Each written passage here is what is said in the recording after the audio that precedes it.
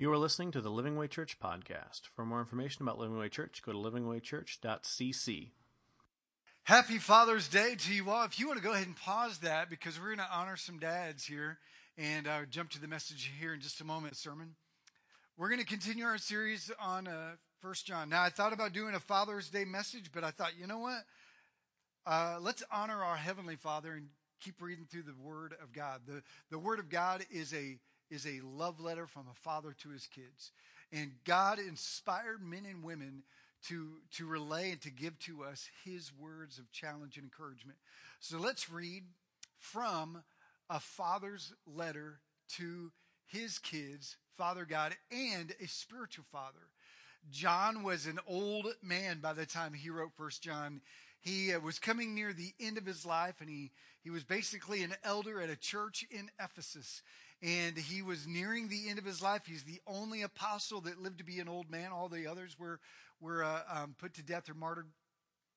And so this is a spiritual father's letter to his spiritual kids. We've been talking about this challenge between what it means to be a true follower of Christ or a poser. And the entire 1 John letter, it is a letter, was written by his spiritual father coming to the end of his life, looking out over the church going, man, there's a lot of fakers here. There's a lot of posers here. And there are people that are coming in and people that are growing up inside this church that aren't truly followers of Christ. So he wrote this letter so that the church might know who is for real and who is fake.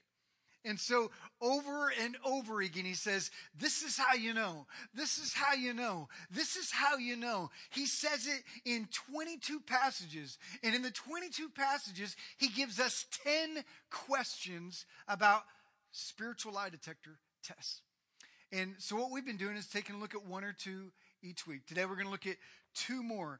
And to kind of get us started, I want to talk about these things right here. You guys remember Glenn Campbell? I'm a rhinestone cowboy. That meant that he was a cowboy that loved to be bedazzled. When we think of rhinestones, we think of like bedazzled jewels. And these are different. See if I can get it to glitter, to shimmer. We think of, bedazzled, the little glue thing, little thing you put on your jeans and your purses that were so cool a while back. But rhinestones originally got their name. They were crafted from rock crystal found in the Rhine River in Germany. And they were actually rocks. And when they were cut with such precision that it was almost impossible to tell the difference unless you had a magnifying glass. So there was this sense that when cut a certain way, they looked like diamonds, but they weren't. And the Apostle John, in 1 John, he basically says the church has got some rhinestones. They look just like diamonds. But if you take a closer look, you're going to find that they're just costume jewelry. They're not the real deal. So as we dive into what it means to be a real Christian or a rhinestone Christian, things aren't always as they appear. So this is not just a test for you to test others. The first test is the test with yourself. So let's kind of jump in right where we left off last week in 1 John chapter 2, verse 18 is where we're going to pick it up. And if this section that we're going to read had a title, it'd be called Beware the Antichrist Might Be Moving In Next Door. So this is actually about the Antichrists, plural. So we're going to talk and explain what that means. So let's take a look at it. Verse 18, it says, Dear children, this is the last hour. Now, some of you might be thinking, what is John talking about? Did he think that it was the end of the world during his time? A lot of people think that he was confused or just, thought that it was the end of the world and that it really wasn't. And here it is 2,000 years later. And I got to tell you something. Either John had it right or he's a false prophet. Now, what's important for us to understand is that he's not a false prophet and he's not a false apostle. So what did last hour mean? Well, the literal translation means last era. It means we're coming to the end of everything we have known. The resurrection of Jesus began the last era. The next one is in eternity. And what they were about to see in their lifetime was the end of Judaism as they knew it. So he says the last era, or the last of everything we've known, is coming to an end. And as you have heard that the Antichrist is coming. Again, you're like, well, is he talking about the end of the world? Is he talking about, something that was happening in their time? And this is important to realize, because if he's talking about something that's in the future and he's telling people that it's happening now and that they're seeing it now, then he's really, really wrong, or he's been misinterpreted by a lot of people. So he basically says the Antichrist is coming. Now, when you hear the word Antichrist, what do you think? I don't know, most of you guys think Left Behind series or some kind of end of the world and, Damien, Omen, or one of these, the Antichrist, the mark of the beast. And he goes, but he says, but even now, and you might even want to underline this if you write in your Bibles, even now, many Antichrists have come. He says, this is not just about an individual. This is about many individuals. This is about many people. He says the word anti means against. I want you to know that. So when you see the word anti-Christ, it means against the Messiah. It means against Christ. He says there are those who are out to destroy the true faith of Jesus. He says they're in our time. And guys, listen, 2,000 years later, they're still in our time. Those who are against Christ. He says, this is how we know it's the last hour. This is how we know it's the last era. This is how we know we're in the last portion of eternity, of our time here. This is how we know, because there are people who are against the Messiah. Now, the word Antichrist occurs in the Bible only in the letters of John. So when you think of the word Antichrist, it only shows up in John's letters. And when it does, in the 5 times it shows up in 4 verses, it's always in reference to plural individuals. It's not about a person, it's about many people. So this is important to understand when you start thinking about the Antichrist. The Antichrist. There are many Antichrists have come. He says, they went out from us. He says, originally, these guys were from within our own church. He says, these anti-Messiahs, these anti-Christ, these against Christ, they once identified themselves as Christians. He says they were from our own fellowship. He says, or from the church in general. He says, but they did not really belong to us. For if they had belonged to us, they would have remained with us, but their going showed that none of them belonged to us. We're going to come back to that later. Basically, they did not stick, so they were not legit. You can write that down. The glove doesn't fit, you must quit. They did not stick, they were not legit. Verse 20 says, but you have an anointing from the Holy One, and you know the truth. He says, you know better, because of the Holy Spirit in you. He says, I do not write to you because you do not know the truth, but because you do know the truth. You know the difference. You know what I'm talking about, he says. And because no lie comes from the truth. And he says, who is the liar? Who is the one who's for real? Who is the one who is a poser? Who is the real deal Christian? And who is the anti-Christian, the Antichrist? Who is this liar? It is the man who denies that Jesus is the Christ, meaning the Messiah. The word Christ means, Christ is not Jesus' last name. It's not Jesus H. Christ. We don't know what the H means, but that is not his name. Christ is a title. It is a definition of who he is as a person. Christ means Messiah. It means anointed. It means promised Savior. So when you see the word Jesus Christ or Jesus Messiah, that's the same word, Christ and Messiah. One's Hebrew, one's Greek. When you say Jesus Christ, you're saying Jesus, the promised Savior who is God with us. See, that's a lot to pack into that one word, Christ. But that is what it means. Every time you see the word Christ, it means promised Savior who is God among us. Guys, this is important. He says, anyone who says that Jesus is not the Christ is an antichrist. He says, such a man is the or an antichrist. He denies the Father and the Son. No one who denies the Son has the Father. Whoever acknowledges the Son has the Father also.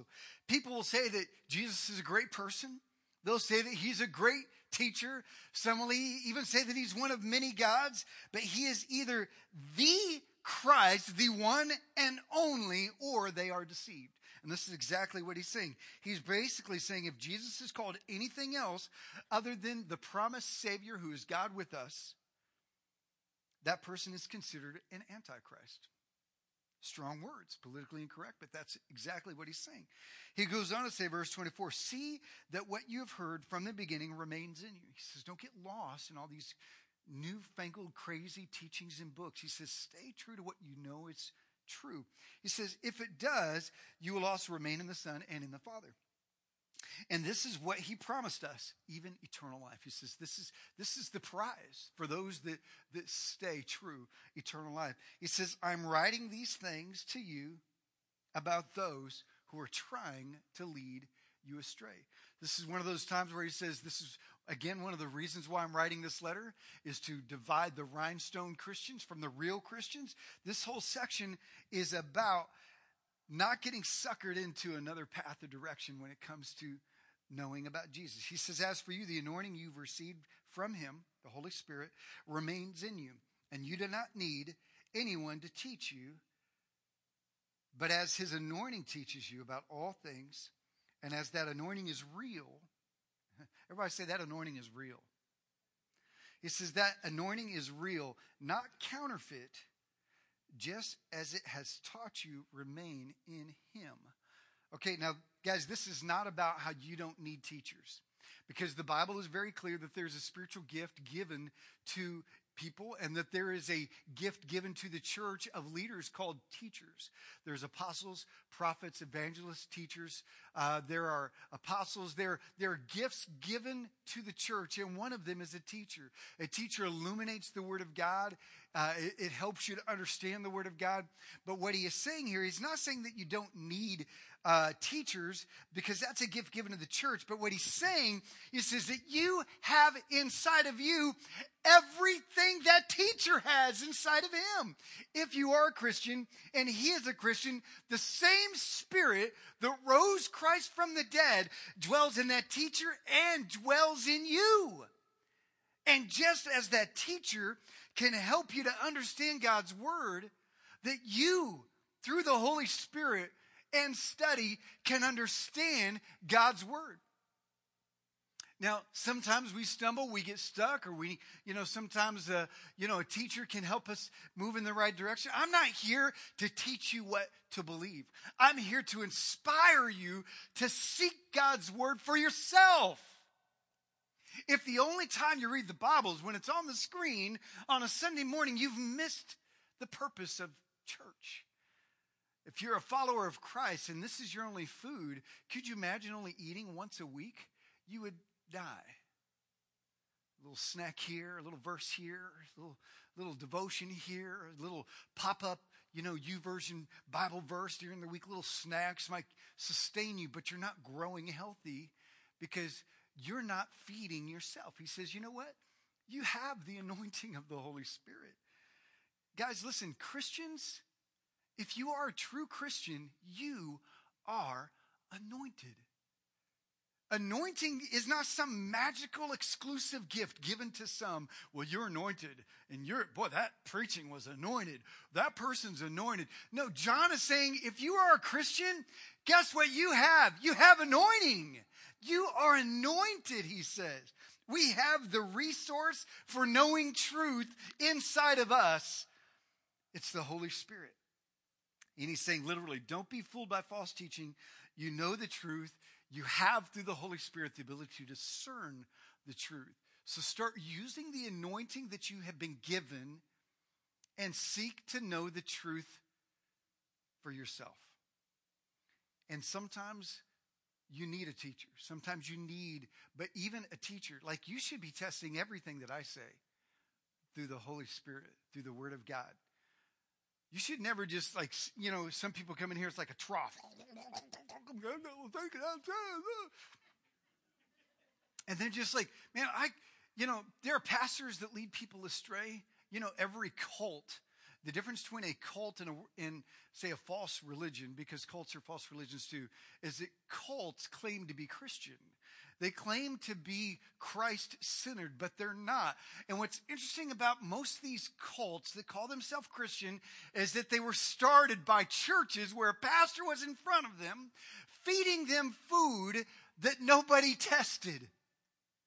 And the church is filled with people who just serve up what's put in front of them, whether it be a book, a movie, some speaker, a preacher. And John's saying, whoa, grow up. You've got the anointing in you. Test these spirits. There's some guys that are rhinestones out there. Take a closer look.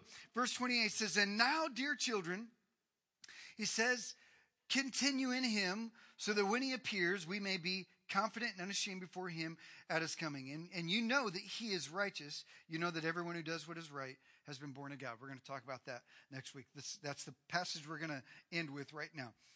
We're going to focus on what we just read. So what does this mean? Is this about the end times? It's about the current time. It's about their time, and it applies to our time. Remember, John is a senior writing for encouragement to them. The Bible was not written to us. 1 John was not written to us. It was preserved for us. When you read Matthew, Mark, Luke, or John, or Acts, or you read Romans, or 1st or 2nd Corinthians, or Ephesians, or Galatians, when you read the Bible, there's not a single letter in the Bible written to you. They were written to individuals, or to groups of people, or to churches, and it was preserved for us. This is important to know, because if we want to figure out how to apply what was written to them for our life today, then we got to read it like they would read it first. And then after we read it the way they read it, then we get to see what it means for us. By the way, starting July 2nd, it is my birthday, but it's a Thursday night, and I wanted to make sure we started it before we went to youth camp. July 2nd at our house, I'm going to start a summer Bible study called How to Study God's Word. And we're going to use the book of Revelation. We're going to go verse by verse through the book of Revelation. And we're going to teach you how to study God's word using Revelation as the example. If you can learn how to discern probably the most difficult book in the Bible, then you can learn to read and understand any book in the Bible. So we're going to use the text, the letter of Revelation, to teach you how to study God's word. So if you're not in a small group, or if you want to go to another one, that means 2 of them, not skip yours and go to ours instead.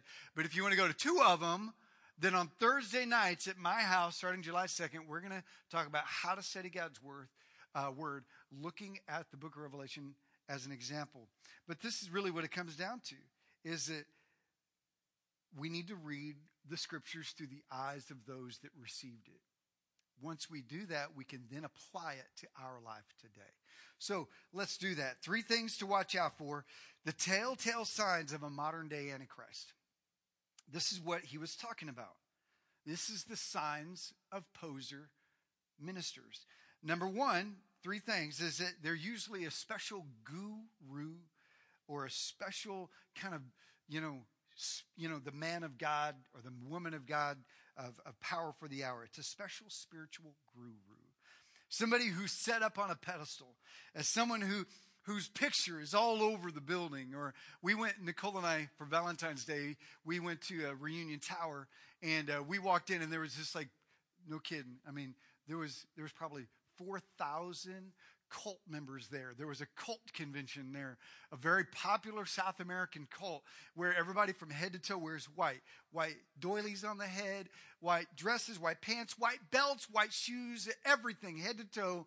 And we're walking around, and there's pictures in this hallway all over the hotel down there of this leader, like this and preaching in front of hundreds of thousands of people. And we're in like dressed up clothes and non-white clothes. So we walk in, and they immediately know that we weren't part of the group, right? So a guy comes in, security, gun, badge, everything. He walks in white head to toe. He comes in, big guy. He's walking. I'm like, honey, we're about to get, we're going to get thrown out of here or something. So he comes up, and he's like, hi, how are you? Super nice. Super nice. And he starts showing us around. This is our leader. This is our prophet. this is our apostle. And he goes, come with us. And he walked me into their big auditorium where the big convention room. And it was like probably had about, 3,000 people in there. And it was split down the middle, women on one side, men on the other.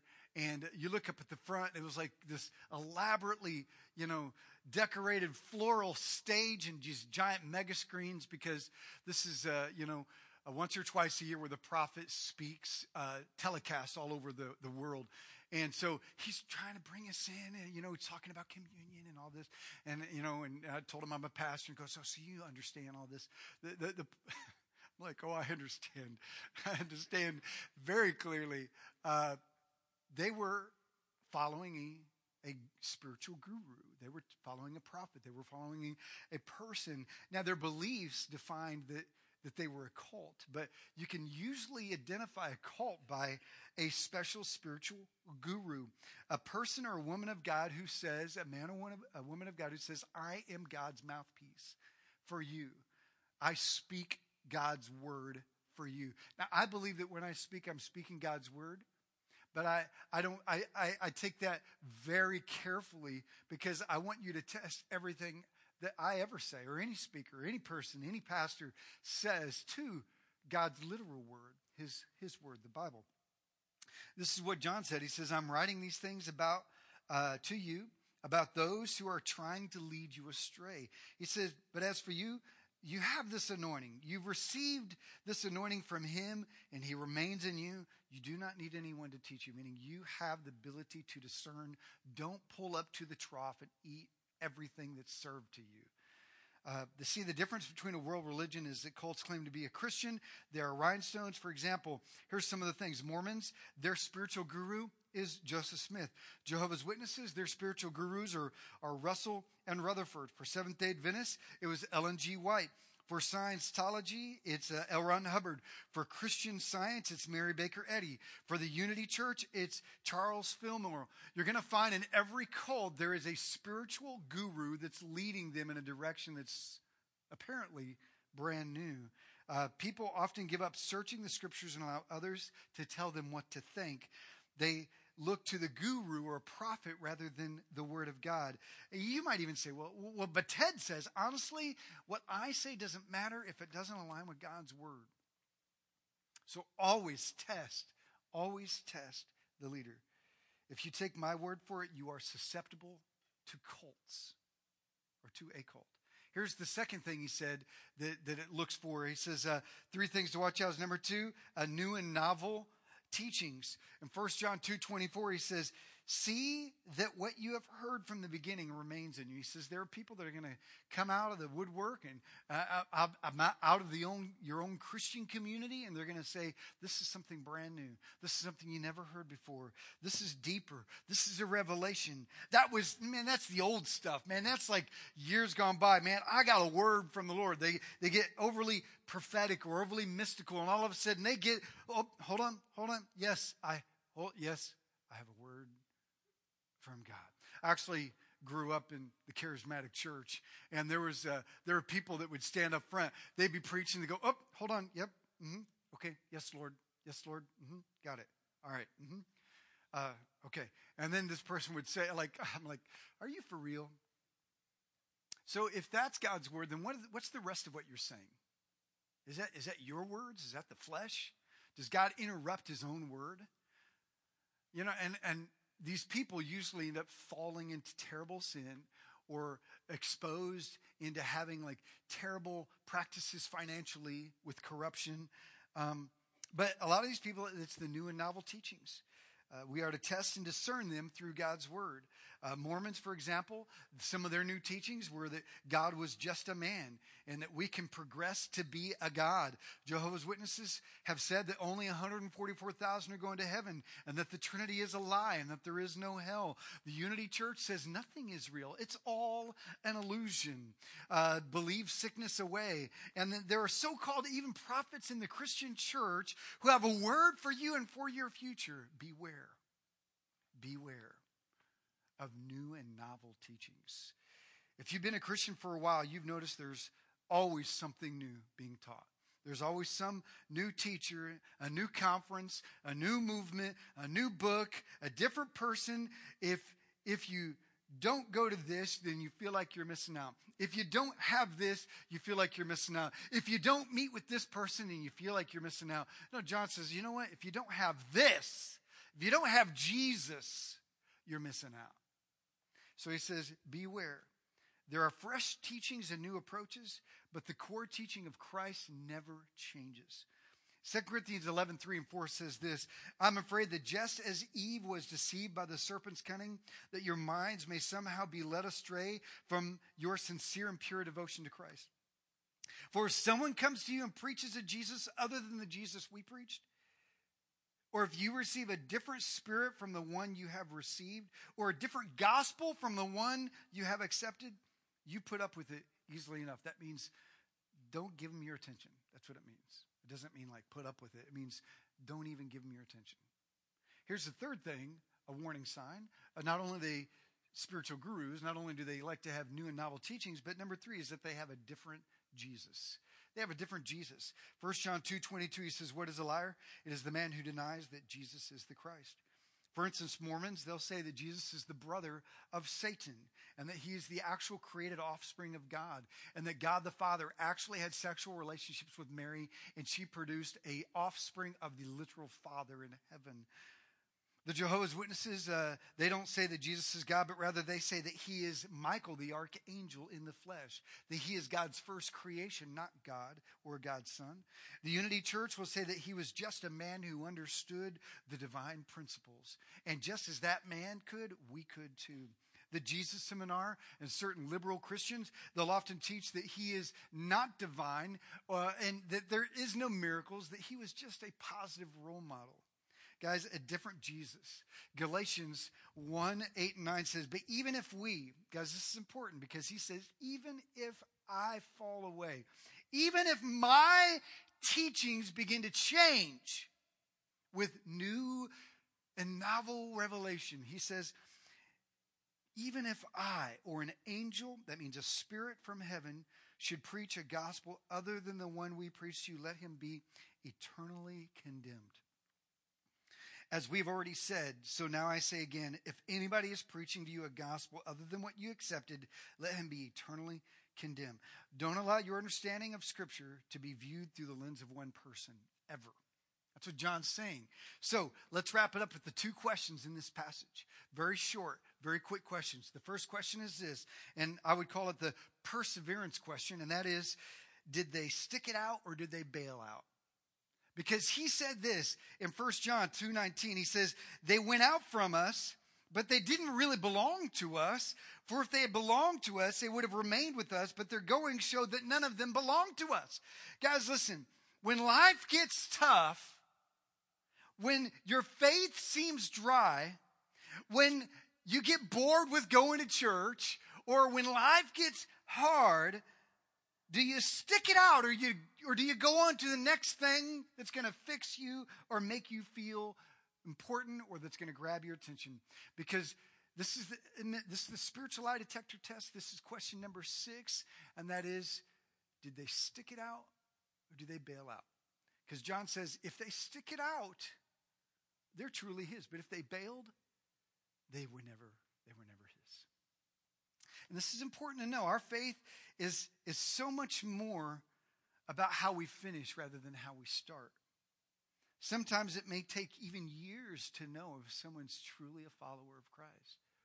This is what it says in Hebrews 10:35. It says this.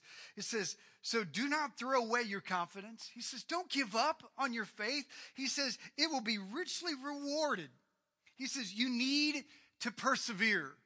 Means you need to get your feet grounded and you need to put your post in the ground. You need to hang on. He says you need to persevere so that when you have done the will of God, you will receive what has promised. For in just a little while, he who is coming will come and will not delay. He's quoting Isaiah from about the Messiah. He says, but my righteous one will live by faith. And if he shrinks back, I will not be pleased with him. But he, or we, true Christ followers, are not of those who shrink back. who bail, who fall back. He says, who shrink back and are destroyed. But we are of those who believe. That word there's continually believe, continually trust, and are saved. Guys, this is important. Bailing out versus those who stick it out. We live in a day when people think all they need to do is walk an aisle, sign a card, check a list, check a box, say a prayer, and we're set. We think, that when I was 8 at camp, or when I was in jail, or before we got married, there was a sparkle. I went through the motions. I went to church. I did all the things. I volunteered. I went on a mission trip. I did it all. Man, I was as shiny as everyone else around me. But perhaps they're just a rhinestone. Perhaps it was just about religion and not regeneration. Perhaps they were going through the motions, sparkling as a rhinestone, but not truly a follower of Christ. And this is a real challenge, because here's some thoughts about shrinking back. You can write these down. First thought is this: good starts don't guarantee happy endings. Because we see this in John and in Matthew chapter 13, when Jesus gives the parable of the soils. He says there's like 4 types of people out there. He says there are those who have such a hard heart that the word doesn't even penetrate. And he says, and then there's a second type, and that's the type of person that it gets into the soil and it starts to grow, but there's so many weeds and so many cares of life that the cares of life choke it out and it never grows and it dies. He says, and then there's a third kind, and it's the kind that gets down and it starts growing and it grows fast, but there's so many stones in the soil, it's so rocky that it never takes root. And so when the sun comes out, because they're so shallow, it dies. He says, but there's a fourth type. He says, and that fourth type has got good, strong soil. But he says, in due season, they will reap the harvest. Meaning, it might take a while before you see it. Don't always look at the fast start. Don't always look at the guys that show up to Bible study first. Don't always look at the guy who never misses church. Look at the one who's consistent. And it may take time before you see if someone's legitimate or not. That's what Matthew 13 is all about. We got guys like Judas, man, good guy or bad guy. Good ending, a good start, but a bad ending. He had a great start, man. He was a follower of Jesus. He was with them when they cast out devils, and he laid hands on the sick. But when it came time to the end, he denied Christ and he hung himself. And here's his flip side, is that detours don't always mean a departure. Some of you are like, well, what if I gave my life to Christ and then I spent some time wandering? Well, if you feel the Holy Spirit calling you home, then maybe you're his and you just need to come on home. I look at someone like Peter who followed Christ and then departed from Christ, denying him, cussing people out, saying I wanted nothing to do with him, and left Jesus at his most significant time of need. But yet he came home, he came back, and he became a great, great leader. So why do some people bail? Here's a couple of reasons why people bail. Is first of all, these are everybody use your quotation fingers. Everybody do this. Go like that. And everybody say this: Christians. Everybody say Christian. Turn to your neighbor and say, are you a Christian? Because there are Christians and then there are Christ followers. All right? A follower of Christ is someone who says, Jesus, here's my life. I will follow you with all that I have. And then there are Christians. So these are the type of people that tend to bail. They are the Christians, quotation fingers, the cultural Christians. They're the ones that never had it in the first place. They might have grown up in church. They might have had friends who are Christians. They went to church because it was expected. It's what they always did. They needed help, but conditions changed and they find that they outgrew their faith. They were cultural Christians. And then there were the convenient Christians. The convenient Christians were the ones that began following Christ out of need, but when they became disillusioned by trials, disillusioned by tragedy and by pain, have you ever seen someone who's gone through a horrible experience and they go, it helped me to know God better? And those that have said, that horrible experience caused me to want nothing to do with God. There's two perspectives. That's because one was a convenient Christian. One was not following Christ as Savior, but as someone who was like Coke machine. If they just put in their prayers and put in their money and show up and they pull the lever, they're going to get what they want. But when things don't turn out the way that they had pulled the lever for, all of a sudden they bail. This is what 1 Peter 1:6 says, "In this you will greatly rejoice, though now for a little while you may have to suffer grief in all kinds of trials." He says, you know what? In this life, it's going to be hard. You're going to lose people you love. You're going to lose jobs. You're going to struggle possibly financially in seasons. You're going to have trouble in relationships and family. You're going to have flat tires. You're going to get sick. You might even have a terrible disease. He says, whatever it is in this life, there's going to be people who will give you a terrible experience in this world. He says, these have come so that your faith of greater worth than gold, which perishes even though refined by fire. He says, even though gold, even though it's refined by fire, he says, you know what? It's greater than gold. Your faith is more precious than gold. He says, it may be proved genuine and may result in praise, glory, and honor when Jesus Christ is revealed. He says the genuineness of your faith is proven through the trials.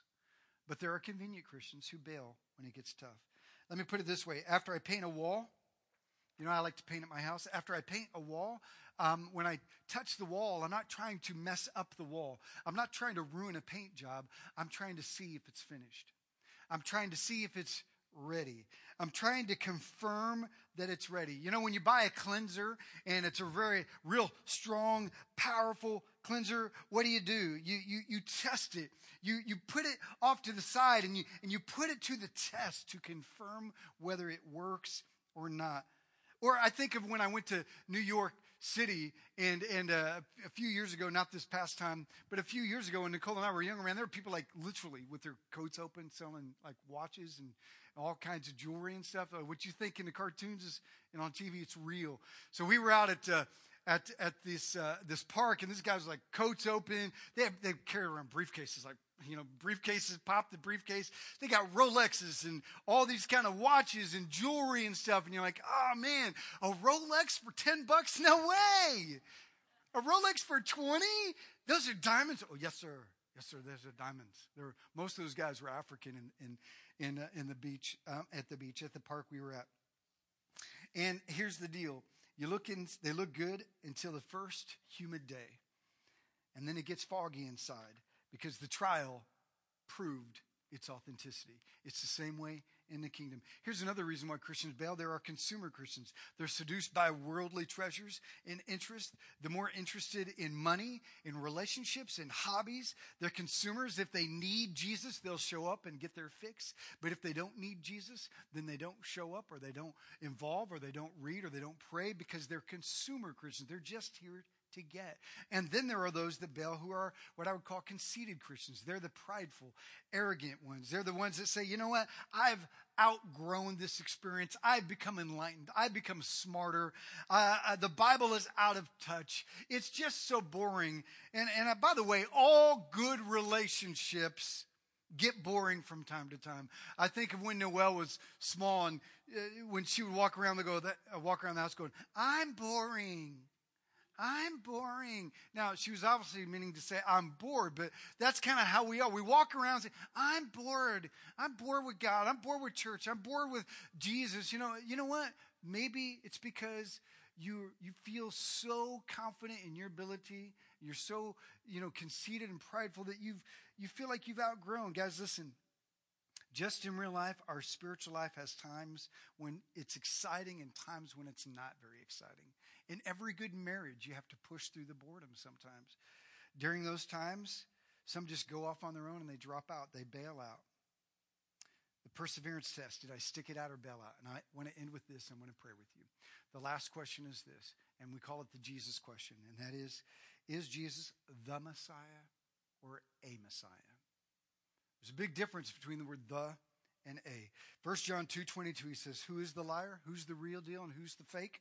Well, the fake is the man who denies that Jesus is the Christ or the Messiah. Hebrews 1 tells us that Jesus is the exact image of the Father in the flesh. In Colossians 2, The writer tells us that Jesus is the fullness of the Godhead in bodily form. And that when you see Jesus, you've seen the Father. In John 14, Jesus says, if you've seen me, you've seen the Father. If you know me, you know the Father. Guys, the Bible is very clear. Jesus is and will always be God with us, the promised one, the Savior, the Messiah. And he's not just the promised one, God. He's the promised Savior who is God. Savior means that we have a problem that we needed to be saved from. See, in the word Christ means Savior. Savior from our sin. Savior from our own self-destructive behavior and habits. Jesus is God with us who has come to rescue us from ourselves. Over and over, the Bible is clear. Jesus is God, our Savior. And I want you to write this down. If Jesus isn't God, he's not a great teacher either. He's a fraud. You cannot say that Jesus is a good teacher or a good man or a good person. If I went around and I told people I was God and it didn't really matter what I did, you think I'm crazy. If I went around talking as if I were the very words of God, regardless of how good the other stuff was and how insightful and important, if I said, love each other, but I'm also God, you'd think that guy's crazy. Well, the same is true for Jesus. He said he was God. He was clear on it. So he is either God or that's it. Or he's a liar. He's a fraud. Some might say, I don't know about that because he was a good teacher. Well, it's like C.S. Lewis had said, he is either a liar, Jesus is either a liar, he's either a lunatic, or he's Lord. So here's what I want you to do. I want us to pray for a moment right now. I want you to ask, is Jesus your Messiah, the Messiah? Not one of many Messiahs. He's not the pick for you. He's the only pick for the world. He's not a possibility around the globe. He's the only possibility for the globe. He is the Messiah. And John says, you know what? If there's anybody who says or believes otherwise, they are anti-Christ. They are against Christ. They are against the Savior who is God with us. So I want to pray for you. Let's bow our heads. So is Jesus a man, a myth, or is he make-believe? God, I pray, Lord, that as we finish and as we pray right now, God, I pray that you'd open our eyes to the anointing of God for those of us that are Christians in this room, that we would take seriously the gift of the Holy Spirit to understand God's word. And God, I pray if there's anyone here that has just jumbled you together with one of the many gods or deities or religions of the world, God, I pray that their eyes are opened up to the choice, the moment of truth right now, that they must choose whether the word of God is true or if it is a lie. That Jesus is either who he says he is or he is crazy. But God, I pray that people in this room would be true to the Holy Spirit's conviction in their heart and be true intellectually to what they hear today. If you're here today and you'd like to say, you know what? I get it. I understand. Jesus is the only way. He is the Messiah. And I don't want to be a liar. I don't want to be a phony. I don't want to be a rhinestone Christian. I want to be the real deal. And just take a moment and ask God to forgive you of your sins. God, just tell him, God, forgive me of my sin. God, thank you for the cross. Go ahead and tell him in your own words, God, thank you for the cross that forgave me. That gave me a chance to say, Jesus, take my life, take my sin. Forgive me. God, forgive me for following strange and weird teachers and teaching. God, help me to be rooted and grounded in your truth and in who you are. God, teach me what it means to follow after you and to know you. Not just to be a quote-unquote Christian, but God, to be a follower of Jesus Christ. God, I pray that you would teach me to stick it out, not to bail out. But God, when times get tough, I can hold on to you, the anchor of my soul, who will never let me go. God, thank you. Thank you, Jesus. In Jesus' name, amen. Thank you for listening to the Living Way Church podcast. If you enjoyed this message, we hope you come visit us in Garland, Texas. For directions and more information about the church, go to www.livingwaychurch.cc.